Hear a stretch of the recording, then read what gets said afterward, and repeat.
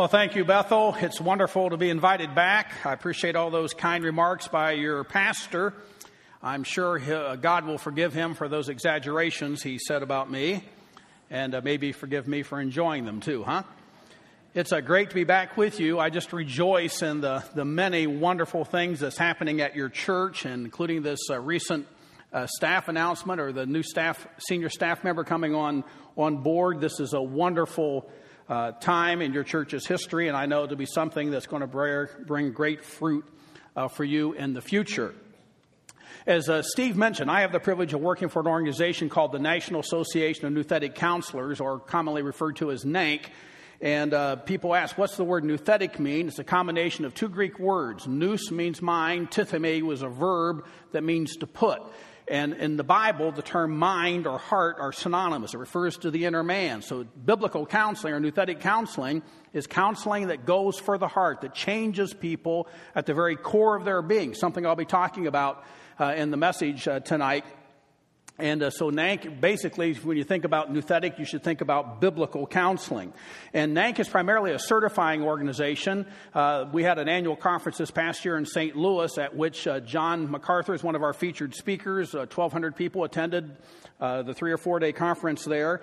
And we certify biblical counselors. And this last year, over 103 people completed training programs that met our minimum educational requirements. And they passed the theology exam, passed the counseling exam, and then they had their counseling personally supervised by one of the leaders of NANC, a minimum of 50 hours of their counseling supervised.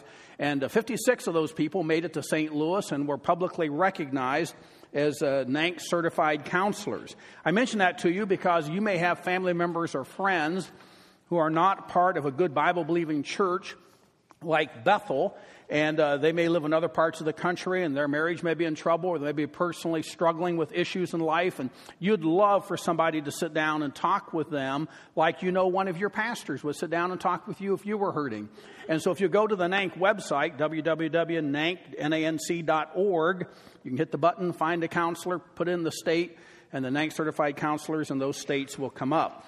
We also provide training in biblical counseling. And we do that in 5 major cities across the United States. The closest one to where we are right here is St. Louis. And on the information table out there, there's a brochure that talks about the training program that we're offering there. But you may know people that live in Jacksonville or Houston, Texas, or Philadelphia, or Portland, Oregon. And you may want to remind them of the kind of training that we're doing. I also want to just invite you personally to think about coming to South Carolina in October for the NANC annual conference. It begins with a Monday, one-day pre-conference dealing with counseling those in financial difficulty. Our presenter is Dr. Howard Dayton, the president and the founder of Crown Financial Ministries, the leading financial counseling and training organization in Christian circles. And man, what a timely topic that one is, huh? And we had no idea when we set that topic what was going to be happening in our culture, but we're so glad we have it. And then that'll be followed by our annual conference, which goes Monday night, all day Tuesday and Wednesday. This year we're really pleased to have Dr. James McDonald from Harvest Bible Chapel as our featured speaker, along with some of the NANC favorites that you see pictured there. And you'd be welcome to come to any of those events. In fact, I hope when you leave that you'll consider going by the information table out in this area. And at the left part of the table, there's brochures for our annual conference, including the pre-conference, and also information about the training that we'll be offering in St. Louis. And I hope you'll consider going by and picking up some of that material. Now, I have the privilege of speaking to you on the subject of freedom from staying the same. And I love your theme, this freedom theme, and I love the assignment that Pastor Steve has given me, speaking on the subject of freedom from staying the same. And before we get into that, could I just lead us in a brief prayer, asking for God to make these truths real in each one of our hearts? Now, Father, as the psalmist prayed, I would pray, open thou our eyes, that we may behold wonderful things from thy law. In Christ's name I pray, amen. Freedom from staying the same. There are 5 truths that summarize how every one of us can be changing and growing and being different people. We're different in many, many ways, but one of the ways every one of us is similar is that every one of us has things in our personal lives that we wish were different. Every one of us has things in our marriages, as good as they might be. There are things that we wish were different. We may have wonderful children in many, many ways, but we wish there were things that were different in them. From the child's perspective, they may have recognized that they have wonderful parents and they've been blessed by God with the parenting they have, but they wish that their parents were different. Those of us who are involved in the biblical counseling movement recognize that counseling assumes the need for change. And on this, there's general agreement regardless of philosophical assumptions. But once you move beyond that basic philosophical assumption that counseling assumes the need for change, there is huge diversity. If you read any kind of counseling literature, or if you pay attention to what's on the popular media, on radio, TV, the print media, there's huge diversity around issues of how to change, where to change, into what to change, why to change, who's to change.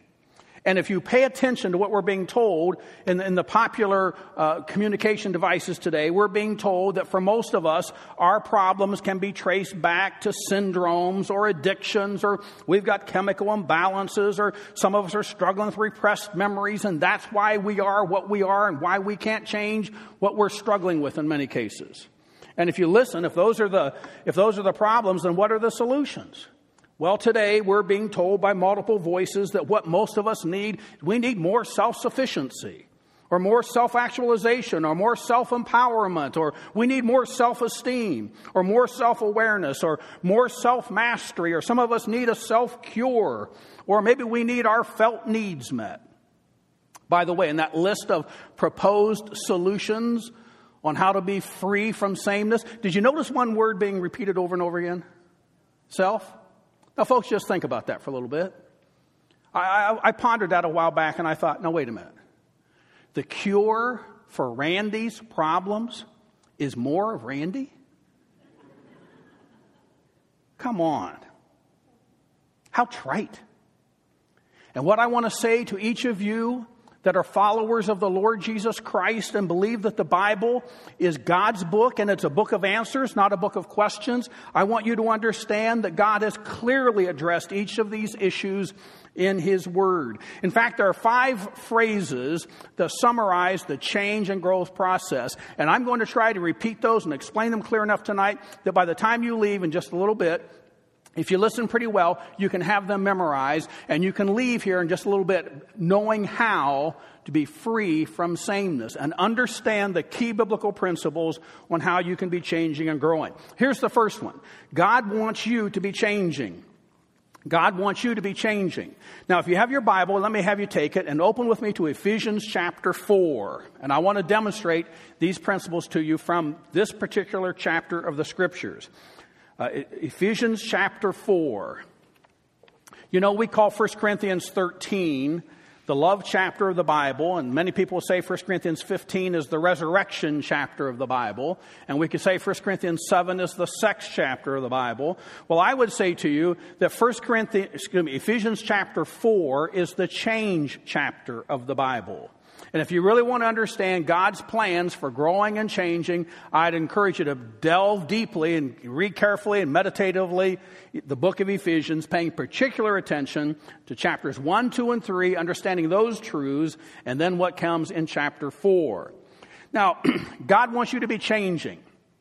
I say that to you because the Ephesians had been richly blessed in Christ, because of what He had done for them in salvation. And it was so wonderful tonight seeing the observance of the Lord's Supper table and be reminded that Christ willingly gave His body to pay the penalty for our sins. And He did that on the cross of Calvary. He shed His blood, meaning He was willing to die in our behalf. And Jesus Christ, in being our willing substitute, paid the penalty for our sin that we deserve to pay for our sin. Because if every one of us got what we deserve for our sin, even though we all recognize we could sin more if we wanted to.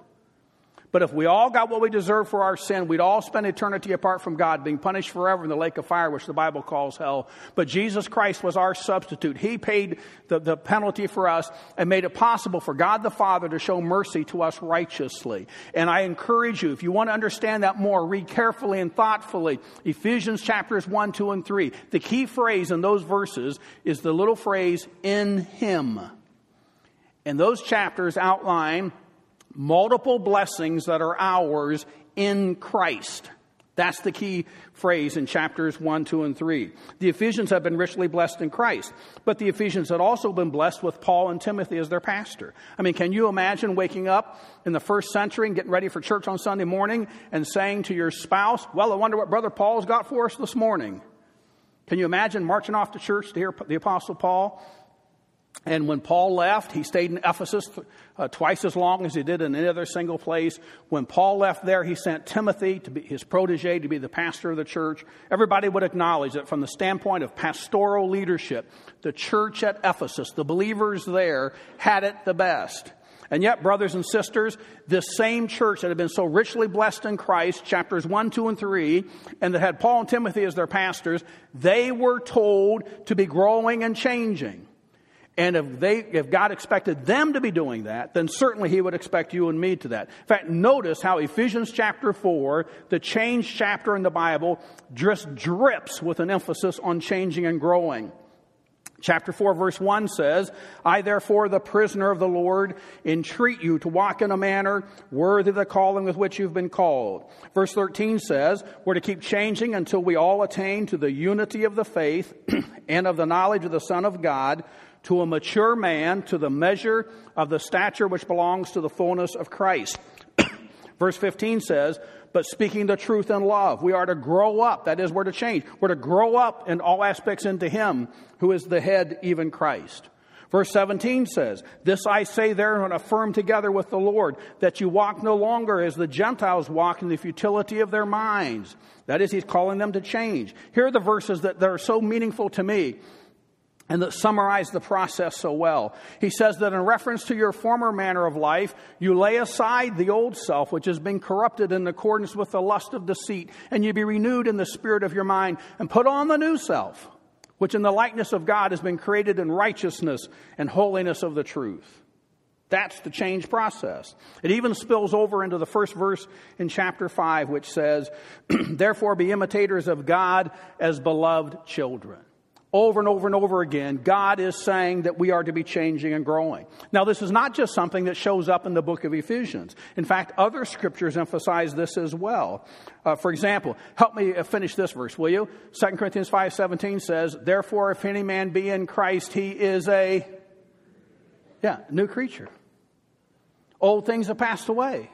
Behold, new things have come. And I want you to know that if you are a follower of the Lord Jesus Christ, if you've repented of your sins and your pride and your arrogance, and you've trusted Christ and you've confessed your sin and trusted Christ as your Savior, and you have been born again and you're one of God's children, that God wants you to change. This is a principle that runs all through the Scriptures, particularly the New Testament. Now, many of you would say, well, Brother Randy, I know I need to change. I want to change. And many of you would say, you know, I've wanted to change, tried to change, but I've failed to change so many times that I've begun wondering, is change really possible for me? Some of us would say, I've raised my hand in response to the preaching of the Scriptures. Some of us would say, I've walked an aisle in response to the preaching. Some would say, I've prayed at the front of a church or something. Many of us in our private devotions would say, I've repented of my sins and promised God, I'll never do it again.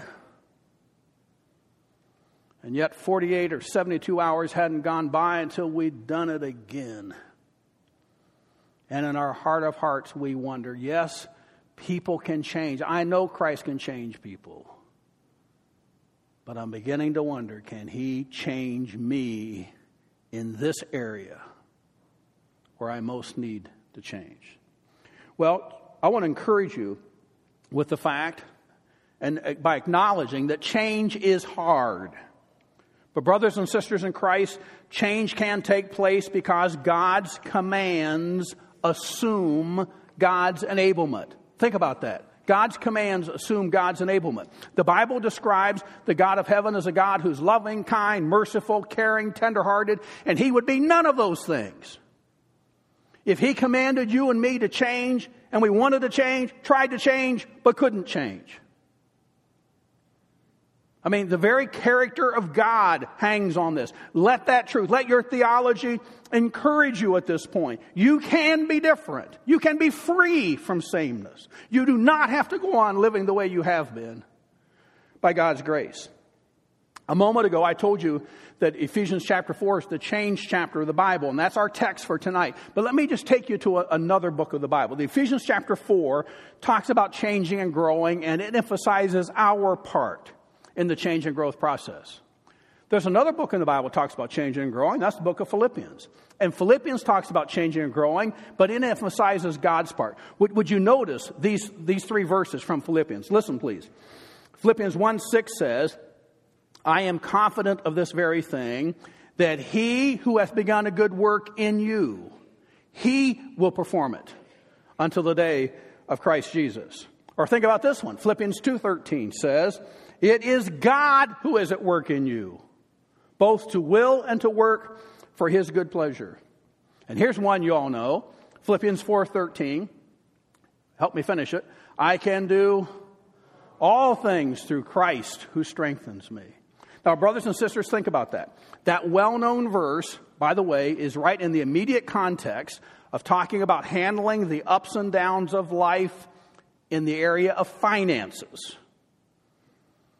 Paul said, I can do all things. I can handle the times of abundance, and I can handle the times when things are really, really tight.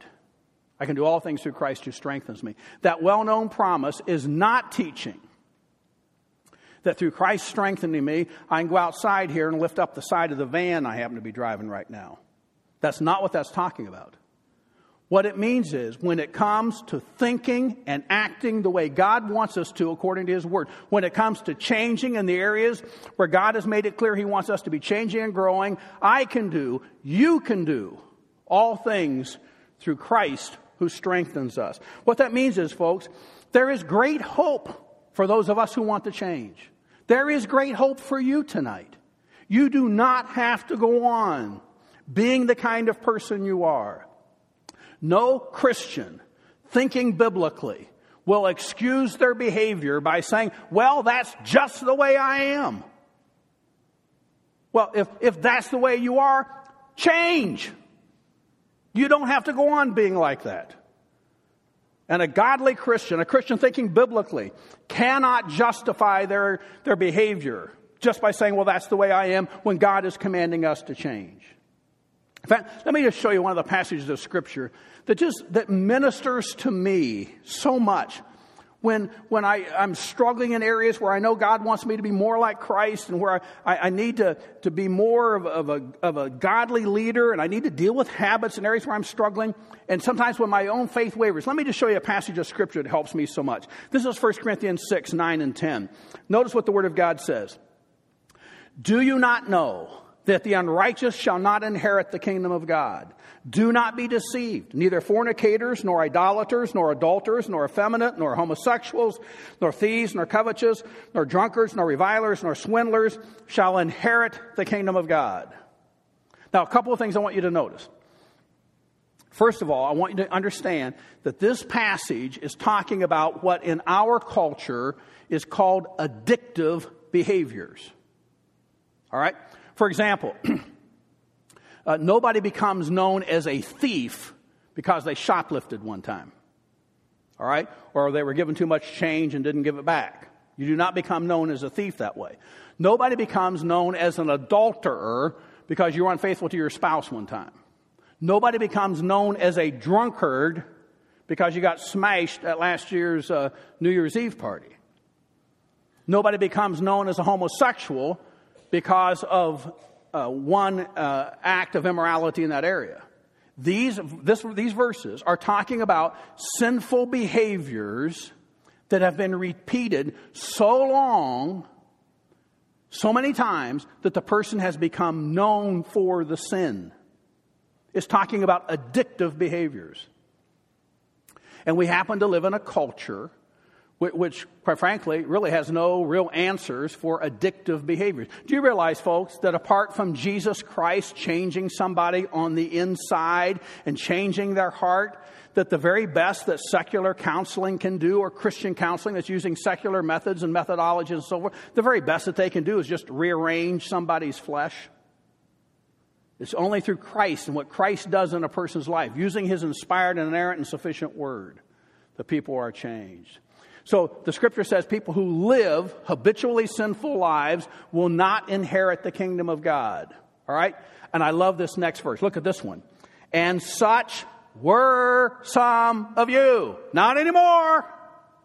Such were some of you. But you were washed, you were sanctified, you were justified in the name of the Lord Jesus Christ and in the Spirit of our God. Brothers and sisters, let me say it to you again. God wants you to be changing. And He will help you do it as you follow these principles that I'm going to show you from Ephesians chapter 4.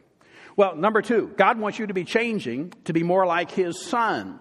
God is not interested in just any kind of change. In fact, let me just draw your attention again to Ephesians chapter 4, what I'm calling the change chapter in the Bible. And when you notice how often, whenever God talks about changing, He makes it clear He wants you to be changing toward godliness. He wants you to be changing to become more and more like the Lord Jesus Christ. Notice this emphasis in chapter 4, verse 1. I, therefore, the prisoner of the Lord, entreat you to walk in a manner worthy of the calling with which you have been called. For a long time, that verse kind of puzzled me, and I did some studying, and I think I know what it means. Let me illustrate it this way. How many of you call yourself a Christian? This verse says, act like it. That's the point.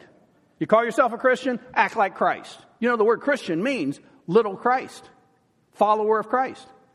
And that's what it's saying. Be a follower of Christ. Grow and changing. Look at verse 15. It says, but speaking the truth in love, we are to grow up in all aspects into Him who is the head, even Christ. God isn't interested in just any kind of change. He wants all of us to be growing, to be more and more like the Lord Jesus Christ.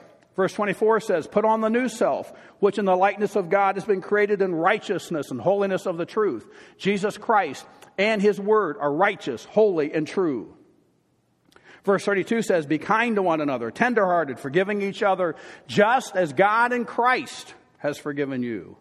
And chapter 5, verse 1, be imitators of God as beloved children. Now, again, I want to point out to you that this matter of changing and growing is not just Ephesians chapter 4. It's all through the Bible. Here's a couple of other familiar passages. Romans 8:28. Now, my guess is that most of you have this verse underlined in your Bible, and probably over half of you in the service tonight could quote this verse. That's a very wonderful thing. My further guess would be that probably there's not 15% of you that have verse 29 underlined, and I'll bet there's not 10% of you that can quote verse 29. I hope I'm wrong, all right? But these verses go together. And what I want to encourage you to do, if verse 29 is not underlined in your Bible, when you get home tonight, get it underlined. And if you can quote verse 28 but not verse 29, I want to encourage you to change that and get both of them memorized. Look at what the scriptures are talking about. God wants you to be changing to be like His Son. Romans 8:28 says, and we know that God causes all things to work together for good to those who love Him, to those who are called according to His purpose. For whom He did foreknow, He also did predestinate to become conformed to the image of His Son, that He might be the firstborn among many brethren. My brothers and sisters, listen to me. If you quote Romans 8:28 without connecting it with verse 29, you will probably misapply the wonderful truth that's taught there. What Romans 8:28 and 29 is teaching is that the God of heaven, our Savior, our God, the Father, is working in our lives now. And whatever's happening in your life, whether it's trials in your marriage, personal struggles, maybe with employment, finances, kids, parents, health issues, whatever it might be, if you're a follower of Jesus Christ, somehow, some way, God wants to use that trial in your life, whatever it is right now, to help you to be growing and to take one more step toward becoming like the Lord Jesus Christ. Romans 8:28 and 29 is teaching that God the Father loves God the Son so much that He wants heaven populated with people that are just like Him. And our time on earth is just a ramp up to the time when we will see Him and be like Him. That's what the scriptures are teaching about. God wants us to be growing, to be like Christ. Think also about Colossians 1:28. Here is the Apostle Paul's philosophy of ministry statement. He says, we proclaim Him, admonishing every man, nouthetically confronting every man, and teaching every man with all wisdom. Why, Paul? That we may present every man complete in Christ. Now, what this is teaching us then is this.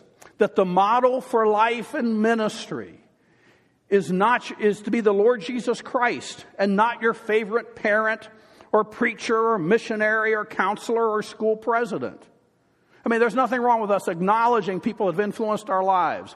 But brothers and sisters, we should talk a lot more about Jesus Christ than we talk about people who've ministered in his name. Christ is to be the focus of our lives. And these scriptures are teaching that the expectation is that you will be more and more like Christ in your thoughts and in your motives and in your actions. That's what God wants you to be doing. He wants you to be changing. He wants me to be changing, to be more and more like the Lord Jesus Christ in the way we think and our motives and our actions. Well, you should feel, if you're following the outline, you should feel the tension beginning to build. God wants you to be changing, to be more like his Son, the Lord Jesus Christ. Well, how do you do that? Well, if you have your Bible open, look with me at Ephesians 4, verse 22. Notice this important verse. He says that in reference to your former manner of life, you lay aside the old self, which is being corrupted in accordance with the lust of deceit. All right, third truth I want you to take home tonight is this. God wants you to be changing, to be more like his Son. How? By putting off the old man. Verse 22. Now let's take that little verse apart, okay? When the Bible uses the phrase old man or old self, it's referring to the habits, plural, the habits of thinking and acting that your corrupt nature adopted before you were saved. So when the Bible talks about old man, old nature, it's talking about that constellation of attitudes, responses, behaviors, all that just kind of characterized your life BC, before Christ. And God says we're to lay that aside. In fact, the phrase lay aside means to put off, to strip off, as in the case of old filthy clothes. And it's a phrase that clearly emphasizes personal responsibility for change. Now, this is significant, talking about freedom from sameness, because some of you may have come from a theological background where you've been taught that the way a person changes and grows, basically you can't do anything about it, and all we can do is just let go and let God. Listen to me, folks. The scriptures don't teach that. I mean, Ephesians 4:22 that we're looking at is very clear. God says, and you lay aside the old self, which has been corrupted in accordance with the lust of deceit. Now, I've already shown you 3 verses from the book of Philippians that says God will help us as we do that. But each of us has a personal responsibility for laying aside the old habit. Now, you'll notice the Bible describes the old nature as being corrupt, spoiled, contaminated, rotten, perverted, or evil. And you'll notice that Ephesians 4:22 uses this significant word that says that we're to lay aside the old self, which is controlled by lust. This is a very interesting word. It's the word epithumia, and it refers to a strong desire of any kind that motivates behavior. Let me draw a distinction for you between a lust and a desire, all right? I'm going to start over here. We're going to end over there. All right, let me do it this way. How many of you have a desire for money? Well, that's an interesting response. I see some hands go up right away, and some hands go up and come down, and some people just kind of looking at me like, now, I'm just getting to know this guy that pastor says he like. Is he the kind of guy that would pick somebody out of the audience and then embarrass them, you know? I wouldn't do that. Maybe Pastor Steve would sometime, but I wouldn't do that, you know? I know he wouldn't do it either. But all right, here's what I want you to think about. I ask you, how many of you have a desire for money? Well, personally, if somebody asks me, my hand's up. And I want to encourage you to think about the fact that if someone says to you, do you have a desire for money? I mean, put your hand up. There's nothing wrong with having a desire for money. I mean, think about it. In our culture, if you don't have some money, you're not going to be able to take care of your own needs, your own needs of the family. You're sure not going to be much of a positive witness for the Lord Jesus Christ. You won't be able to support your church and all the wonderful things that are happening here and the outreach in both your community and around the world and so forth. I mean, if you don't have some money in our culture, you're really in a tough spot. So I just want to say to all of you, regardless of your age, if anybody says to you, do you have a desire for money? I mean, put up your hand. There's nothing wrong with that. In fact, I would argue one of the ways that we are made in the image of God is that we are people with multiple desires. Just like God is a God of multiple desires. But it's interesting. A theologian writing about 100 years ago said this, something to this effect. He said, what gets most of us into trouble is not what we want, but how badly we want it. And if a desire for money grows and develops and becomes so strong that it's motivating your thinking, it's motivating your behavior, it has moved from being a desire to what the Bible calls a lust. It's an epithumia, is the Greek word. It's a strong, passionate desire that motivates behavior.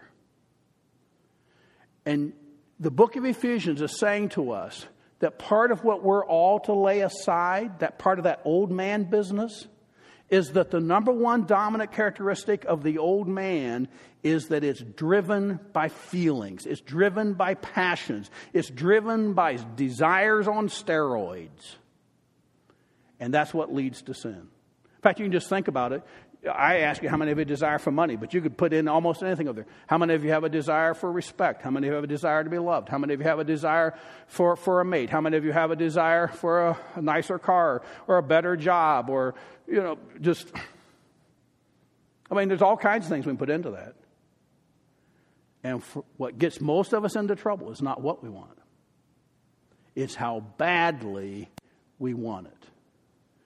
And when our lusts start driving our thinking, start driving our behavior, then the Scripture says it is deceitful. And rather than bringing us joy, it brings us heartache. You know why? Because there's a price tag for sin. The psalmist says, many are the sorrows of the wicked. The writer of Proverbs says, the way of a transgressor is hard. Paul writes in Romans 6, 7, and 8 and basically points out to us, the more you feed the flesh, the more it wants. We're to lay aside the old self. God wants you to be changed to be more like His Son by putting off the old self. Now, that's not, the Bible doesn't call us just to put off the old self. It calls us to put on the new self. That's Ephesians 4:24. Would you look with me at that verse, please? Verse 24 says, and put on the new self, which in the likeness of God has been created in righteousness and holiness of the truth. Put on the new self, which in the likeness of God has been created in righteousness and holiness of the truth. Now, when the Bible talks about the new self or new man, it's referring to the habits of thinking, the motivations, and the behavior that emulate Christ. That's what He wants us to put on. Christ-like thinking, Christ-like behavior. Biblical thinking, biblical behavior. To put on means, as in the case of clean clothes, it means to adopt new ways of thinking and acting. And it emphasizes, once again, personal responsibility. Brothers and sisters, if you're a Christian, you have a responsibility to put off the old man and to put on the new man. God will help you, but you have a responsibility to do that. And righteousness, holiness, and truth describe Jesus Christ and His Word, the Holy Scriptures.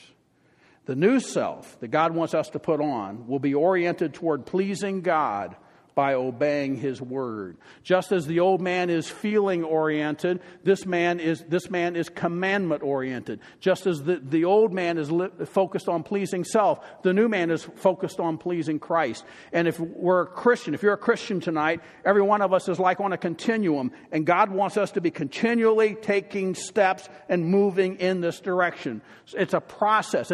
None of us have arrived. None of us are perfect. We've all got room to change and grow, just like the Ephesians did. And God calls each of us to be growing and changing, to be like His Son. Now, the question then is, how do you do that? How do you do that? Well, the fifth phrase that I hope you remember is this one. God wants you to be changing, to be more like His Son, by putting off the old man, putting on the new man, as a result of a changed mind, a changed heart. Look with me at Ephesians 4:23. If you don't have this verse underlined, or these three verses, 22, 23, and 24, I'd really encourage you to underline them, meditate on them, memorize them. But look right now at verse 23. It's one of the shortest verses in the New Testament, but it is just pregnant. It's just packed with meaning. Look at verse 23. And be renewed in the spirit of your mind. Be renewed in the spirit of your mind. Now, to understand that verse, it's important that you understand that in the New Testament, the term mind is synonymous with heart, soul, spirit. And each of those are to be viewed as the center of thought, the center of understanding, the center of belief, motives, and actions. When the Bible talks about the mind, haven't we all heard somebody say after a particular presentation, and maybe something a little bit different was presented, haven't you heard somebody walk out and say something like, well, I believe it with my head, but not with my heart yet? How many have heard somebody say something like that? Like that? Okay, in our Western culture, we like to separate, mind and heart. Look at me for just a minute. In the New Testament times, the term mind and heart were synonyms. Just like soul and spirit were soul, spirit, mind, heart, they're just all talking about the same. It's talking about the inner man. The Bible talks about inner man issues and outer man issues. It talks about heart, soul, mind, inner issues, conduct out here. All right? What God is saying is, God wants us to be renewed in the spirit of our mind. He wants us to be changed at the core of our being. This is the inner person. This inner person is the real you that God sees and that He interacts with. The Old Testament says that man looks on the outward appearance, but God looks within the heart. Now, notice in this verse, God says, be renewed in the spirit of your mind. The term renewed means to be rejuvenated, to be made youthful, to be renovated. A few years ago, I was doing a counseling case with a husband and wife who had come for help with their marriage. And at one point in the process of working with them, early on, I was teaching them a little bit of what I'm talking with you about tonight. And I wanted to illustrate, what does it mean to be renovated in the spirit or renewed in the spirit of our mind? And I said, the word renewed means to be renovated. And I said, what would happen if we were to renovate your kitchen? Well, apparently the lady had been thinking about it because she had an answer right now. She said, well, if you had to renovate my kitchen, she said, you'd come in and take out everything that's in there right now and put brand new stuff back in. And I said to her, that is a great answer. Renovation always means significant change. It means the refrigerator, stove, the dishwasher got to go, the wall treatment comes down, the light fixtures come down, flooring comes up, and when it's all out, it's renovated, right? No. When it's all out, it's an ugly mess. But when it's all out, and there's new wall treatment, new flooring, new ceiling treatment, new refrigerator, stove, dishwasher, counters, cabinets, and so forth. When the old is gone and new is in its place, it's been renovated. Renovation always means significant change. And listen to me, brothers and sisters, this may explain why some of you who've wanted to change and have tried to change have failed to change. Because God says He wants us to be renewed in the spirit of our mind. The root word there is to be renovated in our thinking. And if we're going to be truly renovated in our thinking, we're going to have to get pretty familiar with saying things like, I was wrong, I sinned, please forgive me, thank you for being patient with me, please pray for me.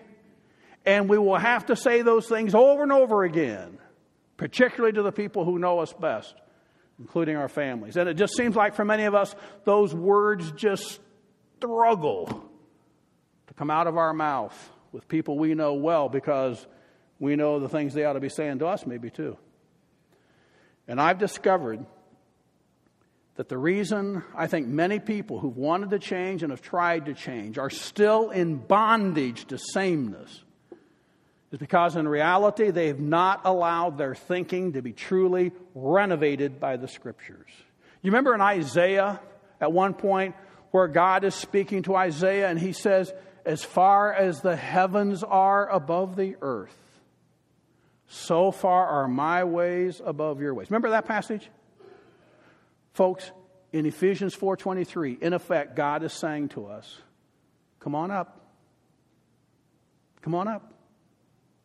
Big time thinking, big time change. Could it be that with you, the reason you've really not changed, the reason you're not having victory in the areas that are binding you and enslaving you, is because you've really not humbled yourself to the Scriptures? You really haven't allowed God and His Word to change the way you think, the way you look at life, the way you handle the problems of life and so forth. The fact is, maybe some of you, we could say it this way. You've resisted the hard changes that God would make if you allowed your thinking to be renovated. Even though in your heart of hearts you would admit that God's changes are always improvements. And while you've resisted renovation, you've settled for remodeling. And there is a difference. If you remodel a kitchen, what would you do? Well, paint the ceiling, change the wallpaper, maybe change the knobs on some of the doors, put a new veneer over the countertops, get rid of the old stove, buy a new one, clean up the old refrigerator. When you remodel, it's just the old made to look better. Folks, listen to me. There is a place for remodeling when it comes to kitchens. But there's not a place for remodeling in the life of a Christian when it comes to your thinking and allowing your thinking and your attitudes and your motives to be absolutely transformed by God and His Word, His principles, under the power of the Holy Spirit. To change the metaphor, let me say it this way. God is saying to us in His Word that we do not need a tune-up. We need an overhaul. And it means drastic change. Now, notice in this verse it says that God changes us, that be renewed in the spirit of your mind. I love this phrase. The spirit of the mind is that which gives the mind both its bent and its material of thought. It does not refer to some superficial change of opinion on points of doctrine or practice. Let me see if I can explain it to you this way. I'm going to have to assume that all of you understand something about what could be called the depravity of man. But just briefly, it means that all of us come into the world, we come into the world, and we are bent towards sin. We are sinners by nature and by choice. All right? And we're just bent that direction. For example, you never have to teach a child how to throw a temper tantrum. All right? Nobody has to teach a child how to lie, cheat, or steal. All right? Why? They're just bent in that direction. I mean, kind has produced kind, all right? I mean, we're all just like that, okay? Now, here's what the Scripture is saying. When the Bible talks about being renewed in the spirit of your mind, it's talking about the bent of your thinking. Now, catch this.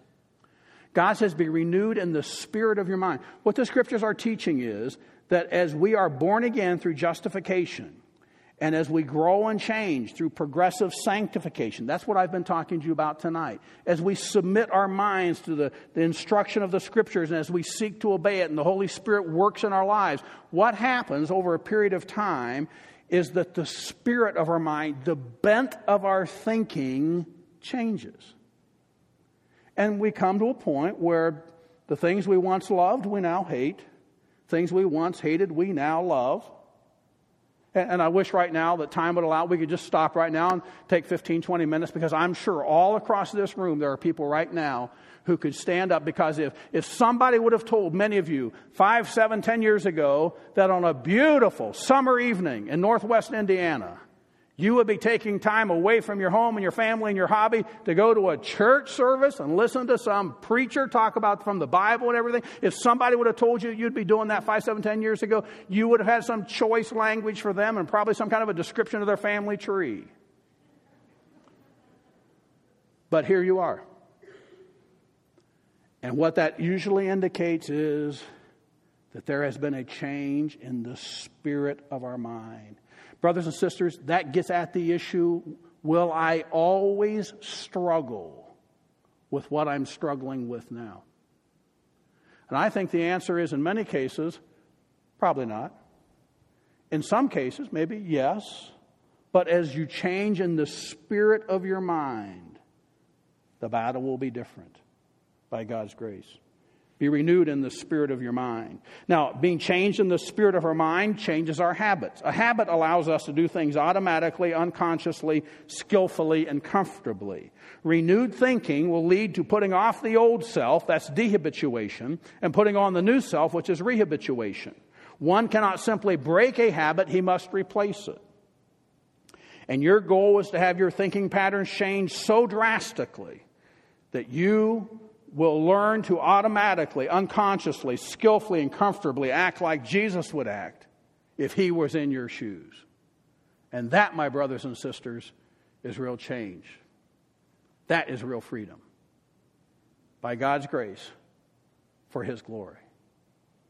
That's why it's so important that you read your Bible. That's why it's so important that you memorize key verses and meditate on it. That's why you come faithfully to small groups and public worship and to learn God's ways, to learn how to think the way God wants us to think and how to act the way He wants us to act. Well, if I just had to summarize what I've been talking to you tonight, it'd be just this little simple diagram that I've drawn for people hundreds and hundreds of times in the counseling room. Little stick figure. How do we change and grow? 3 key parts of the process. We've got to put off the old self. And the old self is feeling oriented. And the old self is motivated by lust, motivated by feelings. There's nothing wrong with having feelings. There is something wrong with living by your feelings. But God wants us to do more than just stop doing what's wrong. He wants us to start doing what's right. He wants us to put on the new self. And the new self is Scripture-oriented and is motivated by a love of Christ. And the key to the put off, put on process is changing the way you think. Allowing your heart to be changed, the inner man to be changed by God and His Word. Brothers and sisters, there's freedom available from sameness to followers of Christ. And tonight as you go, I hope the words will be ringing in your heart. God wants you to be changing, to be more like His Son, by putting off the old man and putting on the new man as a result of transformed thinking. That's how you can be free. That's how you can change. Bow with me, please, in prayer. With our heads bowed and our eyes closed, and just before I pray, I hope in the quietness of this moment that you will cry out to God in personal prayer, asking God to help you put into practice what you've learned from His Word tonight, and that you would gain freedom from sameness. I would say that if you do not know the Lord Jesus Christ as your personal Savior, please don't leave tonight. After we dismiss, please come to the front. One of us will be glad to sit down and talk with you more thoroughly about how you can know Christ as your Savior and walk with Him. Father, I pray that you'll use